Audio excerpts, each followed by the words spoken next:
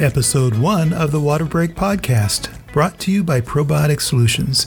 Here's your host, Heather Jennings. Welcome to Water Break, where we try to bridge the gap between water operators and engineers. This episode, we're going to discuss the nitrification, denitrification cycle in wastewater with a couple of guests. One of our guests today is John Souza, Utilities Manager for the City of Lemoore in California. He is also a grade T4 water operator, grade 3 wastewater operator, and D3 distribution operator.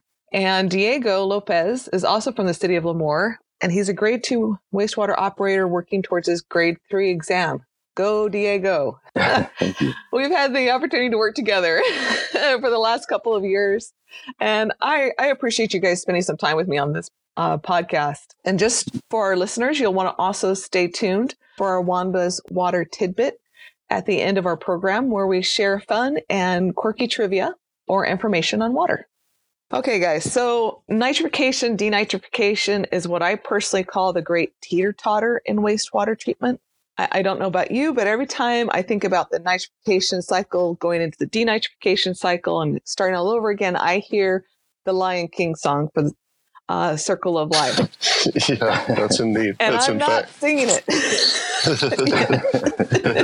Okay, and really it's because you're always trying to balance your whole system to get nitrogen removal. And nitrogen just happens to be one of the most abundant elements on Earth. So why is it so important that the water industry spend millions of dollars a day to get it out of the water? Well, that's a good question there, because a lot of people don't realize that most wastewater operators in some way, shape, or form are environmentalists looking to take care of water downstream from their plants that most likely could be influent to a drinking water or a receiving water for recreational lake or habitats of aquatic life. So, as you know, ammonia is very harmful to aquatic life and can cause a series of other things in drinking water, like blue baby syndrome. So I would say it's very important, and it is costly. If plants can strategically work together on that to find efficient ways to reduce ammonia, then it just helps the circle of life altogether. Love the Lion King reference. The significant chance of algae growth creates toxins, both blue and green algae blooms, which can lead to eutrophication, hypoxia, and a lot of just really nasty stuff. And it's really sad to see a very nice waterway go into eutrophication. And so we do our best and yes, spend a lot of energy trying to remove ammonia as much as possible. I love what you guys said about environmentalists at heart. I think that's why I love working in this industry so much, is because it's with people that care about what goes out the door. You know, they want, not only do they want to hit the permits, but they actually care what happens downstream. And I think that's a big thing. We really are stewards of not just the plant, but anything afterwards, definitely. Okay, so let's talk about those different types of nitrogens: ammonia, nitrate, nitrite, nitrogen gas, and organic nitrogen.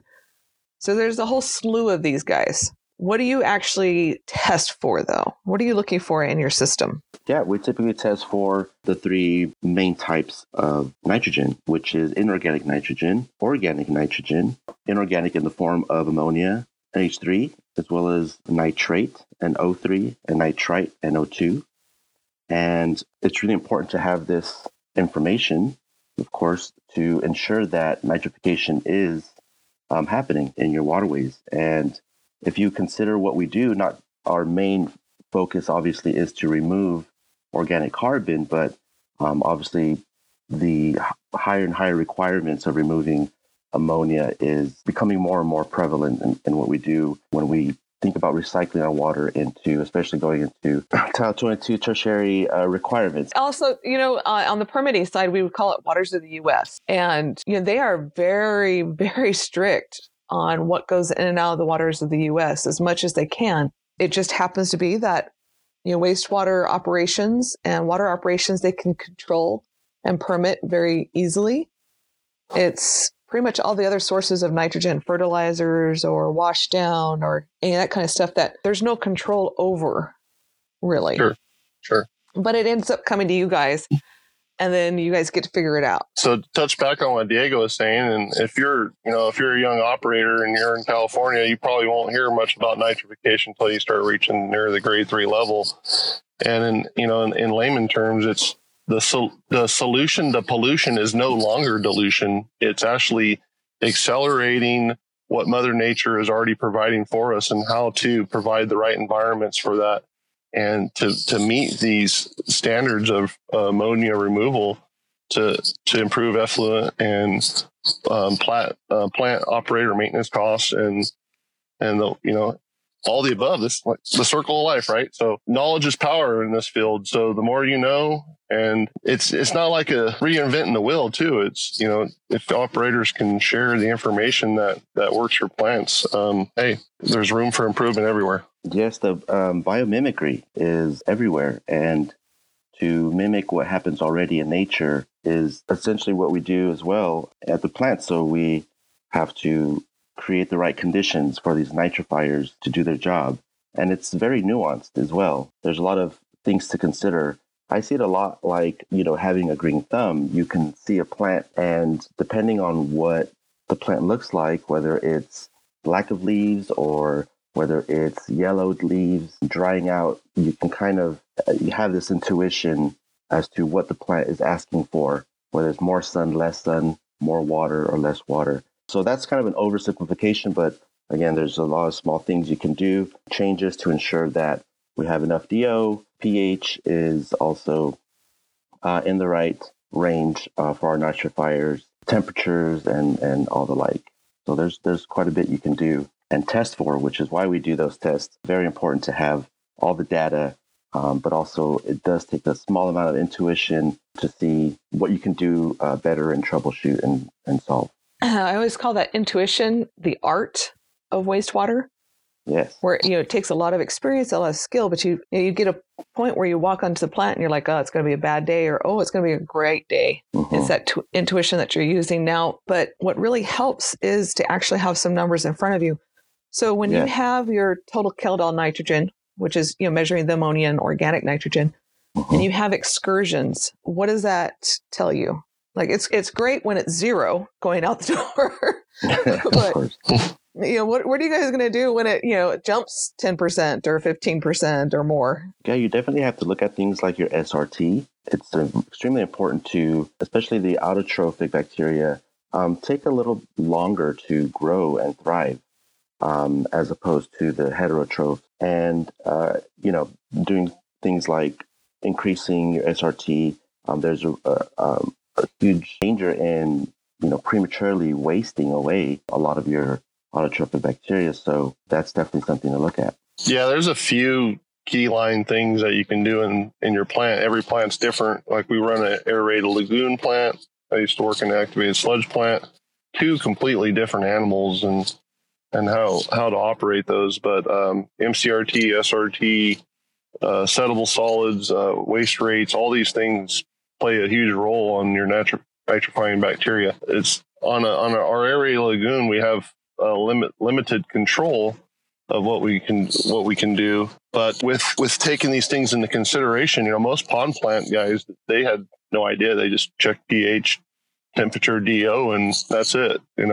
But when taking some things into consideration, increasing your detention time, putting those DOs in a higher range, it makes a big difference for removing ammonia. So yeah, I haven't been able to prove it, but I believe, and I'm pretty certain that there's in our lagoon, it's a facultative lagoon, so we definitely have an anaerobic layer, a sludge layer, and a very aerobic layer. And I think there's a sort of simultaneous nitrification, denitrification going on in our ponds. And the best way to check is to test for ammonia as nitrogen in our influent and the ammonia as nitrogen in our effluent, and see how much it's being reduced and how naturally our ponds are oxidizing that ammonia. It's so funny because I went to a WEFTEC presentation that was talking about simultaneous nitrification, denitrification, and actually creating strata within an activated sludge basin. And they're talking about all the things you have to control and things like that. And I sat there, I'm like, that's just a lagoon. It's like it's high tech for your aeration basins, but it's what lagoons do day in and day out. They have aerated and anaerobic layers that pretty much do it for you. When I started looking into what wastewater treatment was in general, there was an example of a small native tribe, maybe, I don't know, just a few hundred people, and how they use just rivers and lakes to wash down and to, use essentially water the way we do now. And how those waterways, it was probably helpful, very helpful for them. But obviously, as the population grows, we're still trying to, again, biomimic what happens naturally in the wastewater system. Yeah, I absolutely agree. So let's just break it down a little bit, because I think nitrification, denitrification, like we mentioned, has some competing needs. What are you primarily looking for to have nitrification actually occur? It's a two-step process, right? We go from the ammonia that's in the water, which will eventually, and this is again an oversimplification, turn into nitrate through those nitrifiers. The easiest form that somebody who's learning about this can think about it, it's a lot more, again, complicated and nuanced, but from ammonium to nitrite, then to nitrate. But we can expand on that obviously more. Well, I was talking to my kids about nitrification at the dinner table because I work in wastewater and my kids get those kind of conversations. Bless them. I'm talking about the Nitrobacter, and they're basically excreting nitrates and nitrites under very specific conditions. And then the denitrifiers consume those nitrates and nitrites. And my son's like, wait a minute, they eat their poop? I'm like,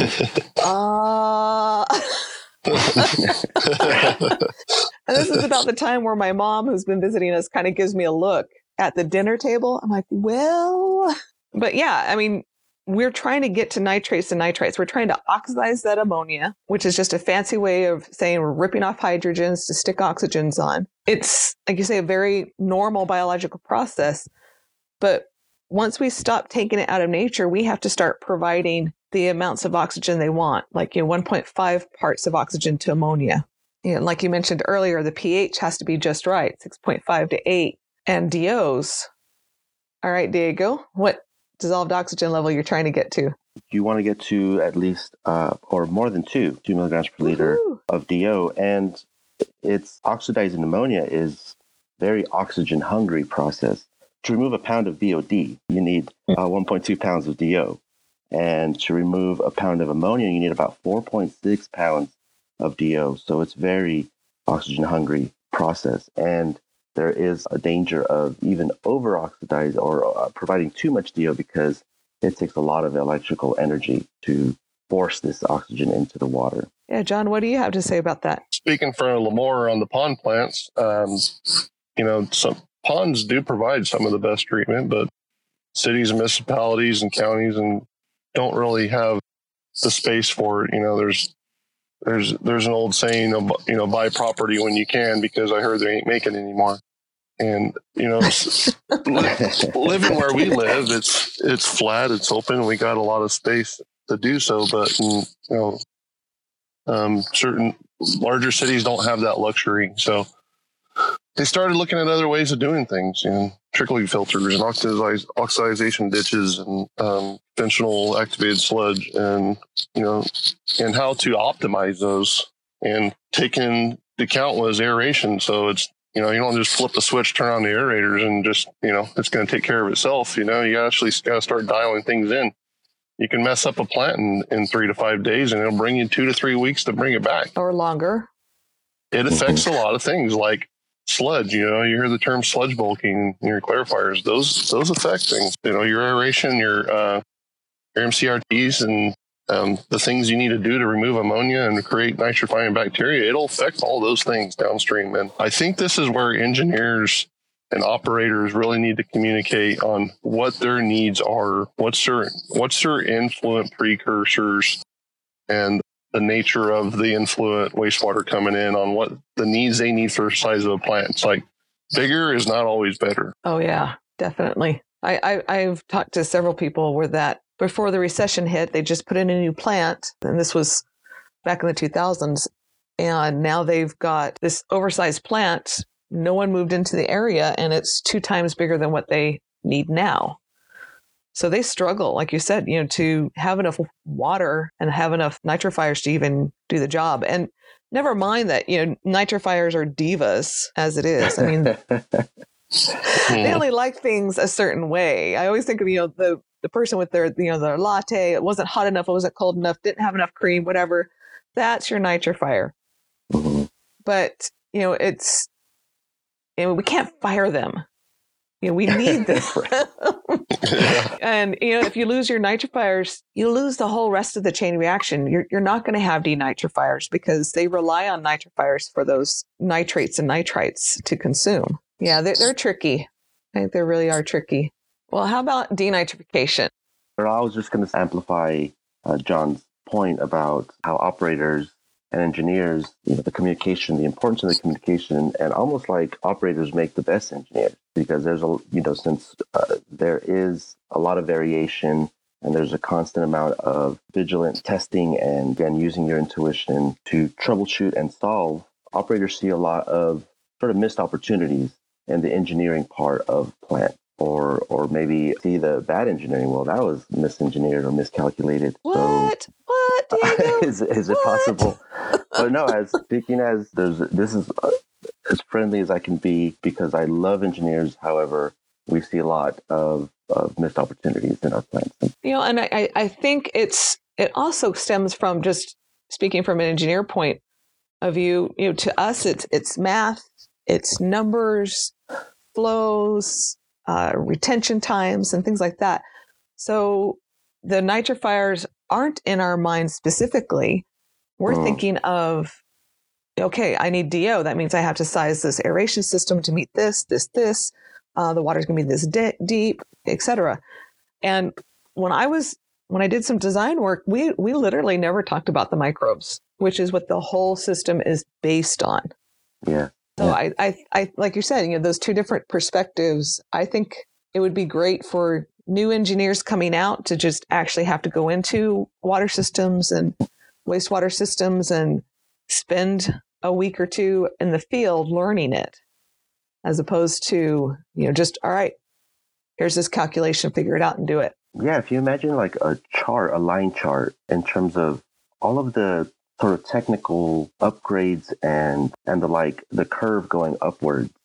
However, some operators are still operating maybe technology or understanding of that maybe just slight antiquated. So there is a gap between what engineers are learning and how they're thinking about building plants for the future and how operators are still kind of operating with old information. So there's a gap that needs to be bridged for sure between those two lines. Absolutely.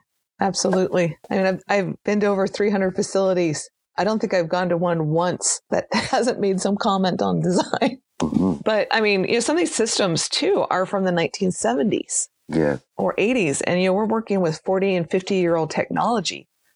And so to get something to nitrify and then get something to denitrify is kind of a miracle every day. Sometimes it's stacked against the operator, I think. Tell me a little more about denitrification, John. Denitrifiers, they're helpful, but they're not only to remove the oxygen bound in the nitrogen, nitrates and nitrites is releasing the nitrogen as a gas. So it's once you start getting into it, you're like, what's going on here? First off, you're telling me about Nitrosomus, Nitrobacter, nitrates, nitrites, and now you're telling me it's reversing. The process is reversing, and it is. And if you can get it to do that, if your permit requires these lower limitations, then it's outstanding. If you get it to do that, and then your permit doesn't, it's just an added plus. You're just producing a higher quality effluent. So it just depends on what your plant needs are. For us, like Diego says, we believe that we're reaching that simultaneously, which is pretty cool. Nature is just, once you get in this field and you got a passion for it, it's awesome. That's when you start hearing the sound. If you're not hearing the sound yet, maybe you're just not quite there. But the Lion King starts playing, huh, Heather? I'm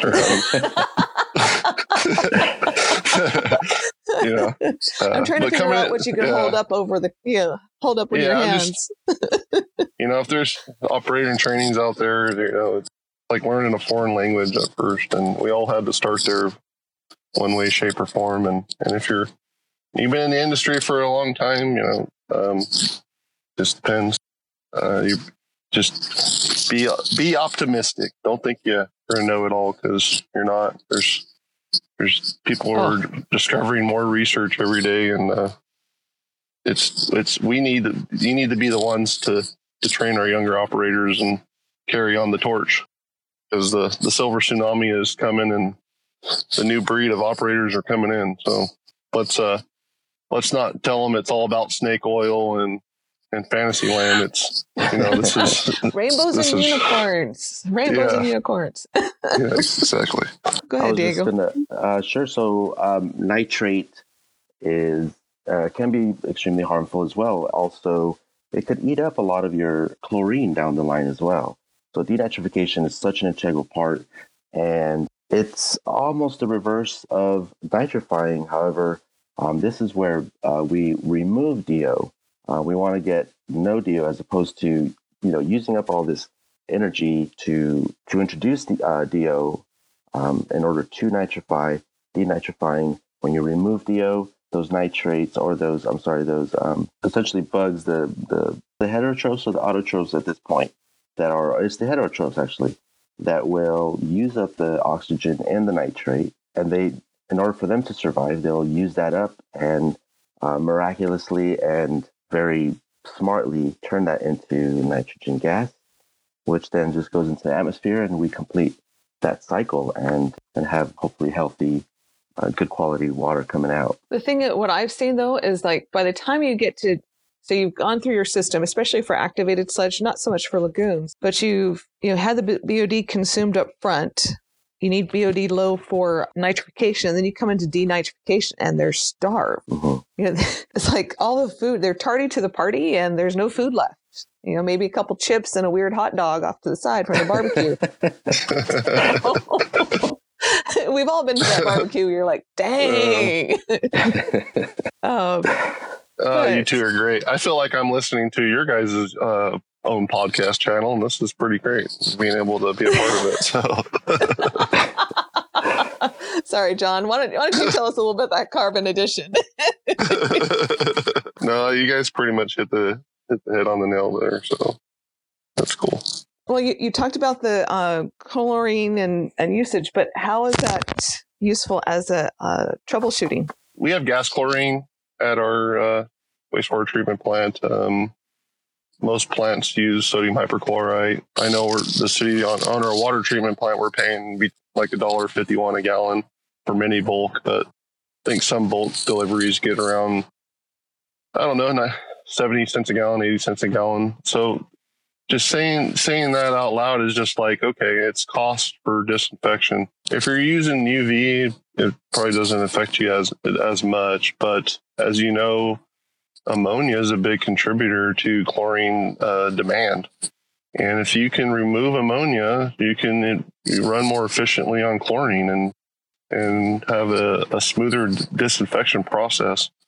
So that's just another reason to pay attention to the nitrifying cycle, right? So in some cases, it creates chloramines, and that's okay too. That's okay too. You get it's a weaker disinfectant, but it's longer lasting, even in a wastewater effluent. But I think when you start to go reverse that process, and you have to remove that chlorine before you go to a receiving water, the less chlorine added is going to be better. Just everything you do downstream is it just compounds, right? So, yeah. And that's, I have so in case your system is doing really well, and you have very little BOD, which is required. We need carbon when we denitrify. What kind of additives are there? I've heard of like ethanol that you can add as a carbon source. Is there any other things you can add or even do in case you're not denitrifying, in case you have a significant amount of nitrate remaining in your system? John, what have you used in the past? So we're using the Probiotic Solutions Bioenergizer, and that's been providing a carbon chain molecules to our microorganisms, and they have thrived significantly coming into this plant, from seeing it not being added to watching it being added over a year's time, and watch, hands-on pulling sludge judges out and seeing this real viscous, hard sludge in our ponds too. That's almost like a clay-like substance. It's hard.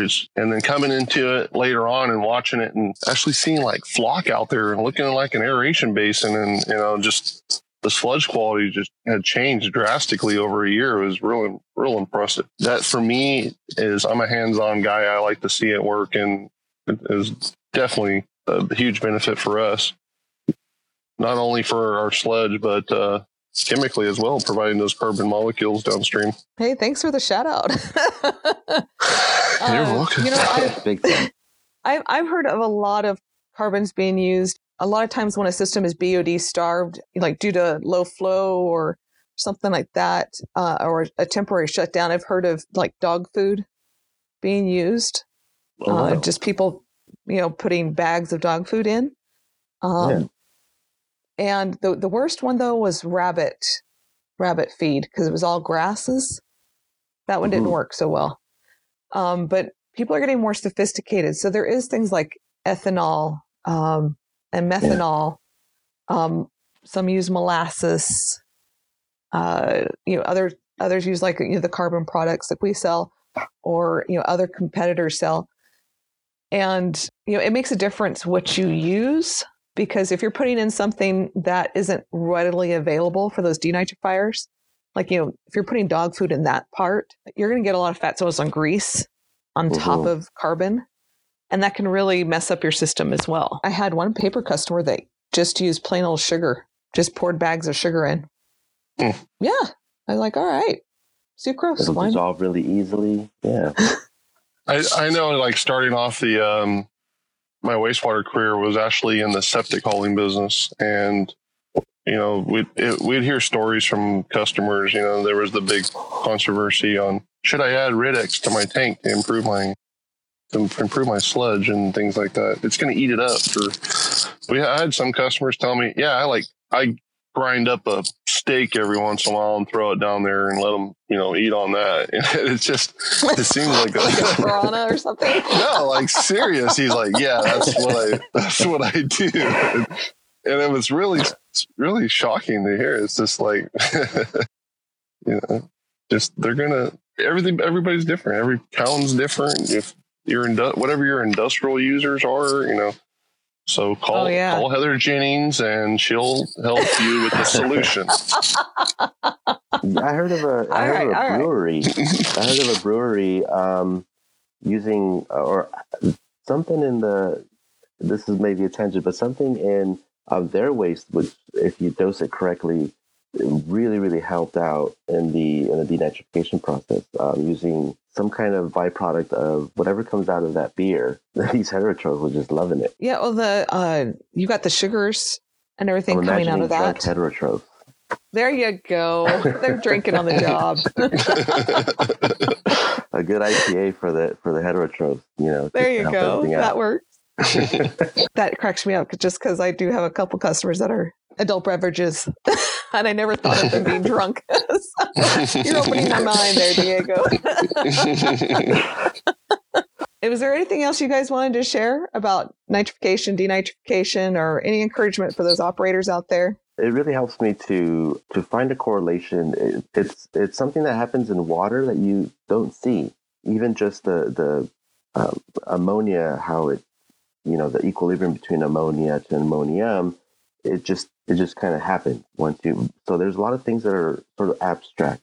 And what really helped me is to find some kind of correlation in life that you can see, where to be able to explain how this happens. The way I use it, an example like how a digester is very similar to a stomach. Once you know how a stomach works, even having that digester be at about 98 degrees and above, similar to what your stomach temperature is, then you can kind of understand what's happening inside the digester without being in there. So there's a sort of, it's almost like a transducer. There's ammonia like a speaker, changing the air pressure. The speaker moves, it changes the air pressure, and it goes from an electronic source to changes in air pressure, and your ear does the same thing. So there's a transition between ammonia to nitrate, then to nitrite,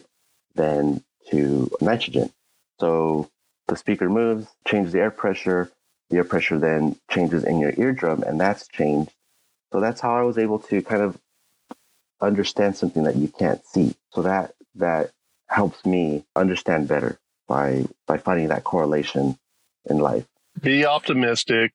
There's always room for improvement. Seek out some videos on YouTube about nitrification as a good starter spot. They're free. They're available. Look for an advanced activated sludge class.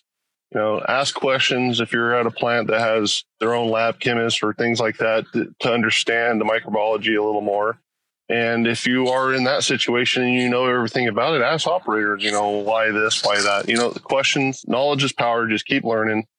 It's not trying to pass up the other guy. It's all about working as a team and sharing the information. And maybe one day too, you'll hear that song in the circle of life, and just keep going, right? Just keep smiling.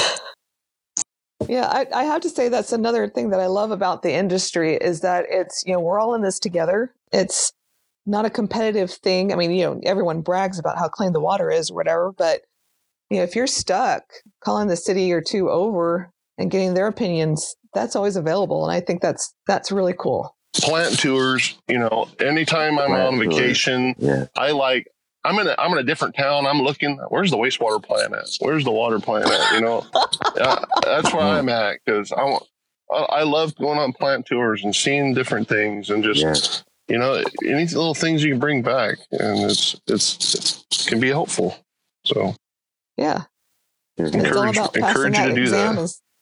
Yeah, and passing exams, they're good too. If you're book smart, you can pass a test. If you're not so book smart, it's a little struggle. But the things that come with those grades too, or that people tend to forget, is experience. You need experience with those. It's in place for a reason. It's not about bragging rights. I'm a grade 3. I'm a grade 5. It's those are levels of responsibility, and it's experience gained during that time too. It's not all about I passed a test and I got the cert, but it's a part of the system. You got to have that piece of paper to work in this job. And so, yeah, don't get too cocky. Don't get too comfortable. Okay. Well, with that, we're going to go on to the Wanda's water tidbit. So my mom, Wanda, sends me these articles she finds on water and trivia, and always asks for my opinion on it. So I thought I'd dedicate this section to her. And I don't know if you guys saw this, but in Poland, they are using clams to indicate drinking water purity. Huh? And I saw it in several different, it's crazy. I found it in several different articles, and I finally found the Polish version of it and had Google translate it for me. And we'll include that link with the podcast. But yeah, they're really using clams. Like so freshwater clams? Yeah. Freshwater clams they've harvested. They bring them in.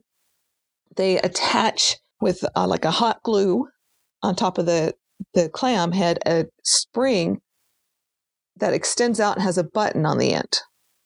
And there's a post so that when the clams closes, that button will drop down and connect to that post and send a signal.